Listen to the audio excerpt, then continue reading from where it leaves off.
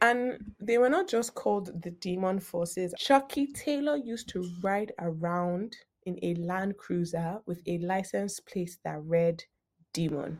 I actually kind of like that. So he was always pistol, cigar, and on Demon Time. Can't remember Demon Time during COVID Oh lockdown. yeah, Oh, despite my best efforts, I can't.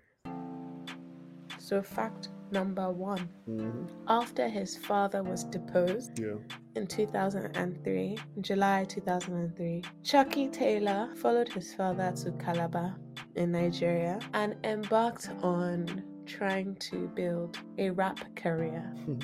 That's fact one. Okay. Fact two, Charles Taylor Jr., aka Chucky, aka Roy M. Belfast Jr., is the only American in history that has ever been convicted of torture committed abroad.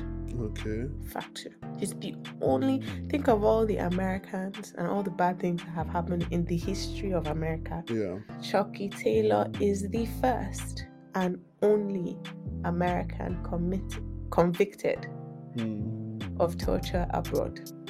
Okay. And fact number three, Chucky Taylor was, in his free time, an arms dealer and diamond trader who was working with ex-South African Defense Force men and the Ukrainian mafia.